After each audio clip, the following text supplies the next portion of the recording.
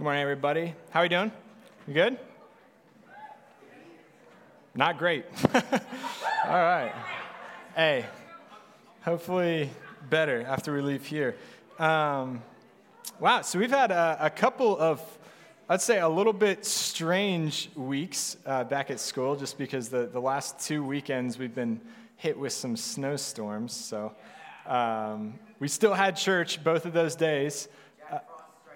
Yeah. And I think it was probably good both of those days, but just a little different, So, but in case you missed it, we've started this series for a little while, semester, called The Words of the Wise, and we're digging into the wisdom literature in the Old Testament. Today I kind of get the responsibility of teaching on Proverbs 3, and I remember a few days ago, earlier this week, I was talking to Chad, and he asked what I was teaching on Sunday, and I said, jokingly, I was like, the best Proverbs chapter. And he was like, Proverbs 3? Like, for real? And I thought that was funny. He knew he was on the same wavelength with me. But we're covering what might be the most quoted Proverbs verse this morning. And so it's probably for good reason. But before we get into that, let's pray, and then we'll dig into the scriptures. God, Lord, we just ask that you would be present here. God, we ask that you would speak. God, my consistent prayer is that you would speak to the hearts of our congregation in a way that's louder than I can. And Lord, we just ask that really that you meet us here and teach us something this morning that we can use to honor you better in our lives and to walk with you better. Lord, we love you so much, and we pray all this in your name. Amen. All right, so we're going to be in Proverbs 3, verses 1 through 12. So if you don't have a Bible, it'll be up on the screen. It says this, verse 1, "My son, don't forget my teaching, but let your heart keep my commands, for they will bring you many days, a full life and well-being. Never let loyalty and faithfulness leave you. Tie them around your neck, write them on the tablet of your heart. Then you will find favor and high regard in the sight of God and man. Trust in the Lord with all your heart, and do not rely on your own understanding. Think about him in all your ways, and he will guide you onto the right paths. Don't consider yourself to be wise. Fear the Lord and turn away from evil. This will be healing for your body and strengthening for your bones. Honor the Lord with your possessions and with the first produce of your entire harvest. Then your barns will be completely filled, and your vats will overflow with new wine. Do not despise the Lord's instruction, my son, and do not loathe his discipline. For the Lord disciplines the one he loves, just as a father the son he delights in."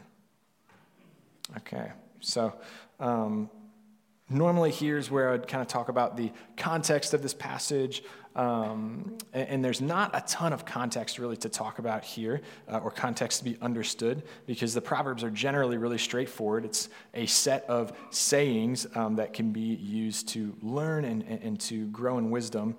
Grant covered this a couple weeks ago, but this is probably the only context that we need. It's in Proverbs 1. It starts by saying this, "The Proverbs of Solomon, son of David, king of Israel, for gaining wisdom and instruction, for understanding words of insight, for receiving instruction in prudent behavior, doing what is right and just and fair, for giving prudence to those who are simple, knowledge and discretion to the young. Let the wise listen and add to their learning, and let the discerning get guidance for understanding proverbs and parables, for the sayings and riddles of the wise." So this book is written by Solomon, who the scriptures describe as the richest man to ever live, and then also the wisest man to ever live. And so he wrote these Proverbs. Why? Well, it says here to give people insight, to give people wisdom and learning, and ultimately so that people, as they grow in those things, can grow in their walk with Jesus. And so this particular section of Proverbs we're covering today talks really heavily about trusting the Lord in all kinds of different ways. The most popular verse or set of verses would be verses 5 and 6, like I mentioned earlier. But you can see that theme of trusting the Lord throughout what Solomon is saying here in this passage and really through all of the Proverbs. So he seemed to think it was of utmost value and importance to learn to trust God. And so most of what we're going to own in on today is verses 5 and 6, which again are as follows. Trust in the Lord with all your heart and do not rely on your own understanding. Think about him in all your ways and he will guide you on the right paths. So with that, there are a few things that stick out to me as things that we can learn to trust God with better.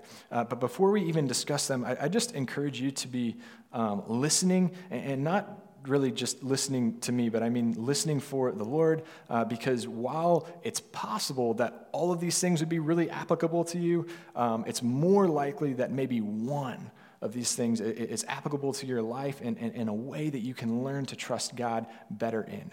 And so I just ask that you be listening for whatever that might be in your life. And so the first thing is this, and this is more general, but trust in the Lord for understanding.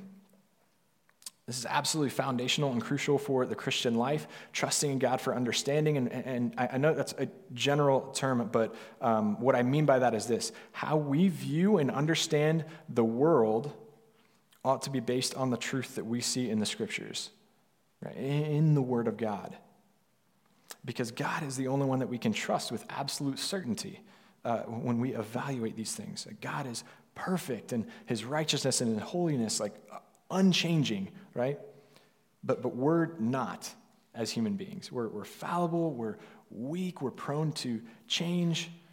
We don't have perfect reasoning, and even things that seem right to us may not be. We're emotional beings, which emotions not bad, but can tend to sway us in a direction that may not be true or accurate.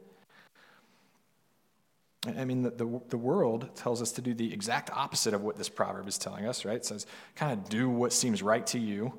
You decide, you be the judge. You can kind of see what's true for you, and what's true for you is true for you, and what's true for them is true for them, and, that's fine. Let your heart guide you, so to speak. But the Scriptures kind of condemn that a little bit, and these two verses, I think, really speak to that. Proverbs 14:12, there is a way that seems right to a man, but its end is the way to death. So pretty powerful there, this idea that, hey, this seems right to me is not good enough and sometimes can actually lead you in the wrong direction. And then the same thing, you see the same theme here in Jeremiah 17:9. The heart is more deceitful than anything else and incurable. Who can understand it? Right? The heart is deceitful. And so relying on our own sense of right and wrong, our own sense of good and evil as we evaluate our morality, our principles, and just even generally just how we live, I think is probably foolish. Because we're flawed. Our hearts are deceitful. Something that could totally feel right to us could lead us into utter ruin. And so, something could even feel right to your classmate. They may give you a really good reason as to why that thing feels right to them, and it even kind of makes sense to you. But if the Scriptures say otherwise, we ought to align our hearts with that, right? Like, God is not wrong. And this is true of really anybody that we talk to or speak to. We as Christians, we need to know Scripture well enough to discern whether or not something is true or false, right or wrong.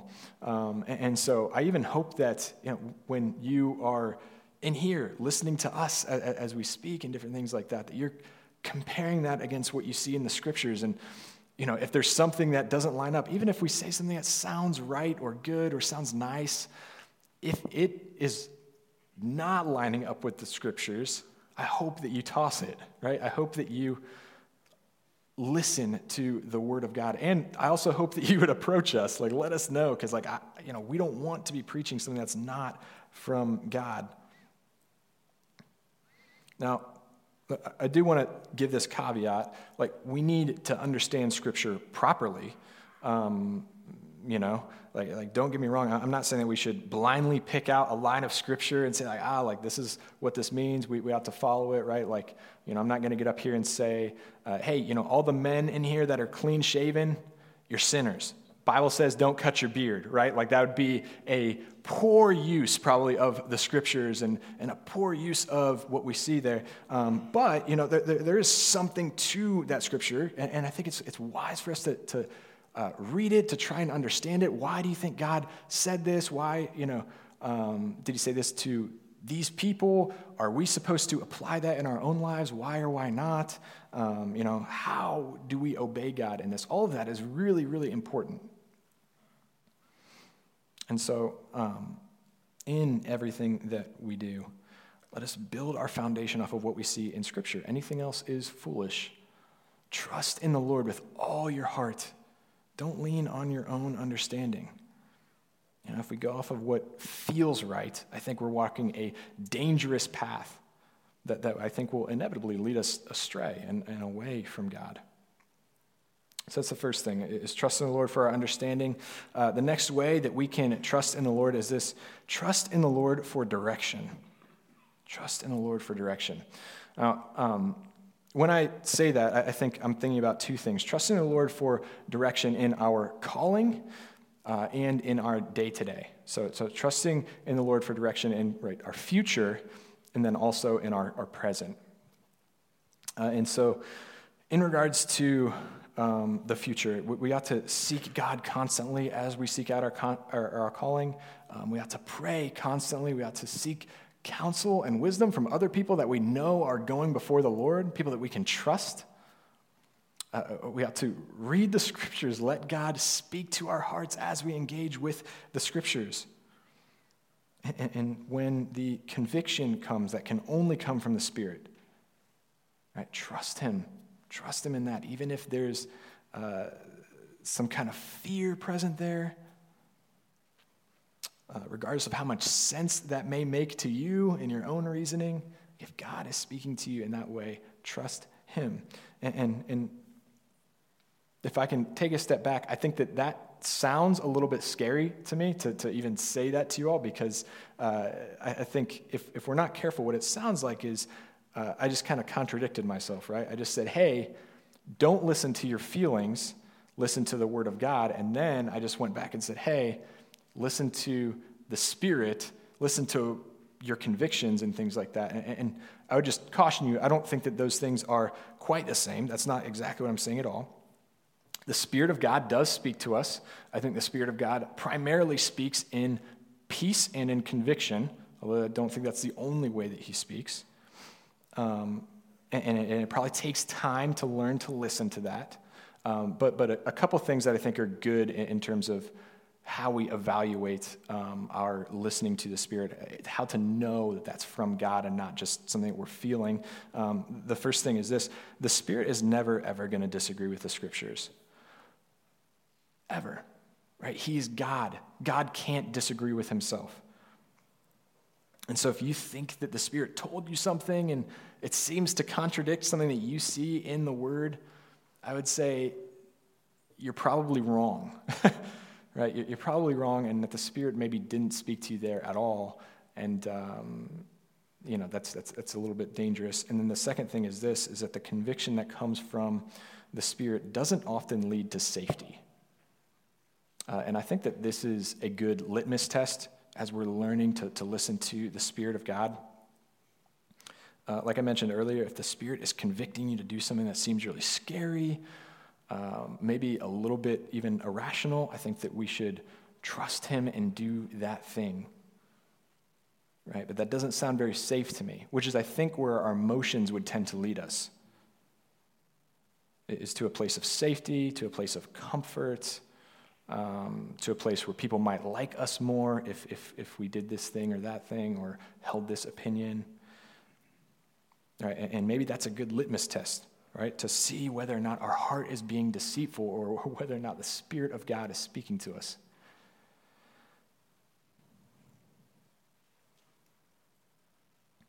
And so, I don't know. In all that, I think that we should pray a lot, seek guidance from others, test it against the Scriptures. The Spirit of God does not tend to lead us to safety. So an example of that, of trusting God with direction that I think maybe could help you see what I mean whenever I say things like, listen to God when it seems irrational, is this, maybe you know this if you've been around some, or maybe not, but some of the leadership in our church have felt led for a little while now to send out another church plant in the near future. And it's probably going to be to another university, but we're in the beginning stages of that. Lindsay and I feel pretty compelled to go whenever that happens, which is exciting and scary and all kinds of things like that. But in the midst of that, we're praying, we're seeking counsel, we're trying to figure out where, right? Where would God have us go? Where should we go and plant this next collegiate church? And I think that I know one thing that I've been trying to consider in that is that God may lead us to plant somewhere that doesn't make complete sense to us, that doesn't make the most sense to us, or maybe like not quite what we thought it would be when we said yes to going. Like he may send us further away than we thought, maybe further away from this church here in Cincinnati, where we, have kind of a community and family and stuff like that. He may send us further away from our own families. I'm not even good at family really, but there's an aspect of that that's like if we were sent far away from our family, like I'm just used to being in shouting distance of my family, right? They're a few hours away or whatever, but to have to think about that and worry about whether or not I'm going to get to see my family over the course of the year, that's something that's like, it's a little uncomfortable to me. I've thought for a while that we should plant in a place that's maybe a bigger city so that people can get jobs if they want to come along and are like not on staff. And then I suppose that it's possible that God would direct us to a college town that doesn't have, a lot of jobs there or a lot else going on there. I don't know where God is leading us, but I think that it's one of those things where we're trying to be really open to wherever God would have us go. Because it'd be much better for us to go where God is directing us than to go to a place that, makes sense to me. Right? Like I could go somewhere and it could pass in all these areas that I think are really important. But if that's not where God is leading us, I think it'll end up being something that's just okay and not great. Right? Not really what God had kind of intended. And so I think that this kind of principle is true for all of us, that we ought to submit our futures to Him and trust Him with that, and pray and seek and consider what He'd have us do if we let Him lead our lives. And that's not just true for the future, it's true in the day-to-day, in the present, right here, right now. Every day you're given an allotment of time to spend. It's like a currency. It's something that you are given daily. And there's some things that you've got to do. Like most of you, it's class and like being involved as a student. Some of you, that's also work and things like that. But in everything, you have an opportunity to seek God's direction. And that can be at work. That can be in your classrooms. But that can also be in your free time and, at the gym and, anything, in the dining hall, whatever that looks like. We have an opportunity to submit our days to God and to trust Him with that. What might God do with your life if you trusted Him and sought His direction every day? If you woke up in the morning and decided, God, I'm going to love you with all my heart, soul, mind, and strength, what would you have me do today? Because doing that is much better than what we would want to do or what we think is best or what makes the most sense to us.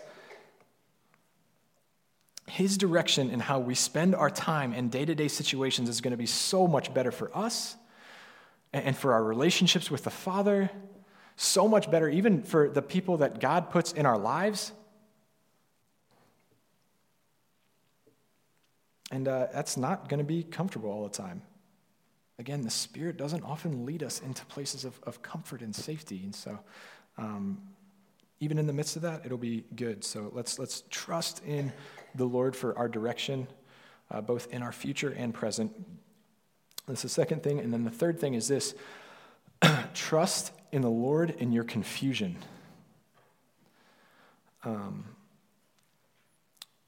You may not be in a season like this now, but if you are not, you may and are likely to be in the future in a season where times are difficult and you don't understand. You don't understand why things are happening the way that they are. And in the midst of that, we can cling to the promises of God. God tells us this. He says that for those that are his, those that are called according to his purpose and are following him, he works all things for the good of those people. And so maybe you're grieving or frustrated by what you see in your life and are wondering why God would allow these things to be. And really, in difficult and confusing and trying times, we can trust God. He knows what he's doing. He's not caught off guard. He's not surprised by your circumstances. He hasn't abandoned you or left you or something like that. He allows these things in our lives for a reason. And sometimes that's sanctification. Sometimes that's refining us to be more holy, more like God, more complete, more righteous. And sometimes that's the Lord's discipline, which may also lead to sanctification, but I think also comes with like a stern hand of like, hey, something's got to change here. But in both of those things, God is working everything for our good. And the scriptures in this passage say to take heart. The Lord disciplines those whom he loves, just as a father disciplines a son. Now, there aren't a ton of parents in here, but I think that regardless of that, you can at least think about, hey, in the future, whenever I'm a parent, if my son or daughter is in a situation that's destructive for them, it would not be very loving for you to allow that to remain, right? You might discipline them so that they would run from that thing. And that probably isn't going to feel good to the kid, right?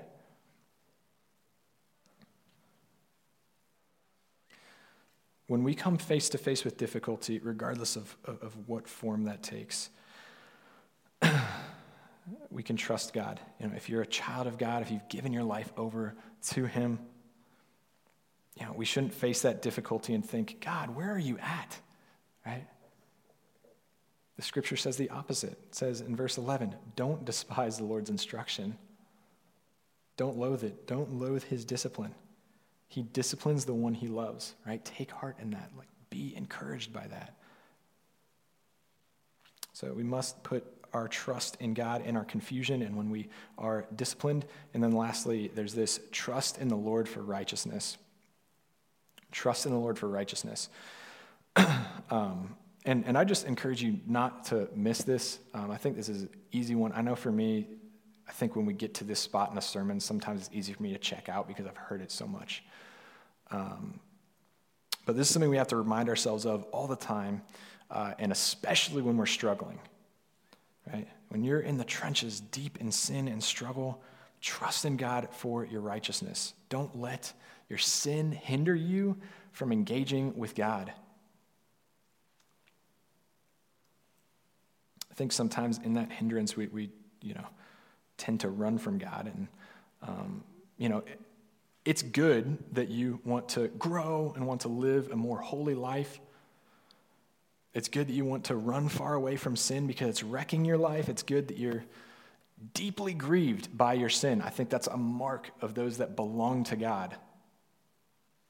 But if you let that hinder you from engaging with God because you feel unworthy, it's possible that you are trusting in your own righteousness instead of the righteousness of Christ.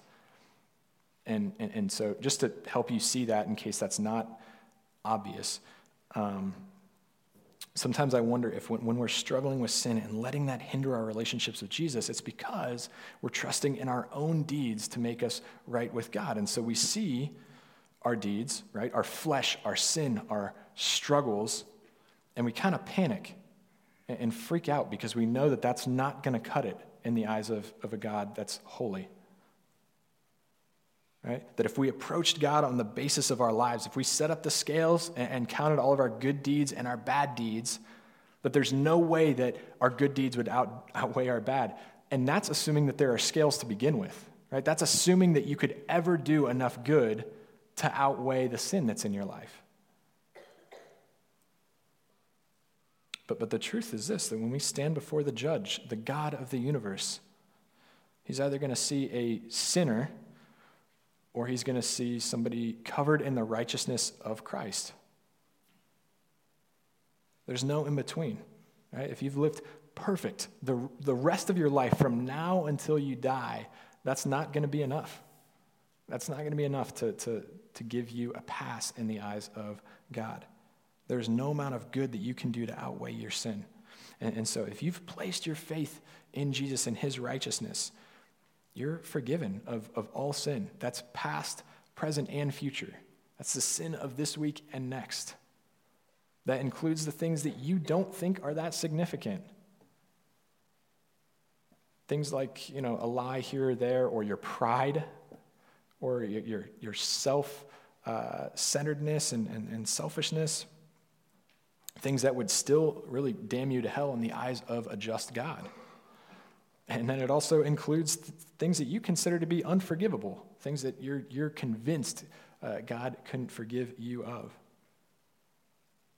But we can take heart, right? Like we can trust God, no matter what your sin is, the righteousness of Jesus is enough. We can trust him. We don't have to trust in our own righteousness. Because when we do, it comes with a sense of hopelessness and dread. Because it's not enough. But Jesus says this, trust in my blood, not in your flesh. Trust in my blood and not in your flesh. Trust in me. Look to me, not to yourself. Keep your eyes fixed on me. Right? I've got this. I can carry this. Right? You're not out of my control. I'm not worried. Right? I'm working all things for your good. And so I hope that in all of this just gives you something to think about in terms of how you can trust God better. Something we can all grow in. And I think that as we do that, we're going to see more and more fruit in our lives. Man, I love what the Slice of Life said just about learning to actually be close to God instead of looking like it. And I think that comes with trusting the Lord. So let's pray.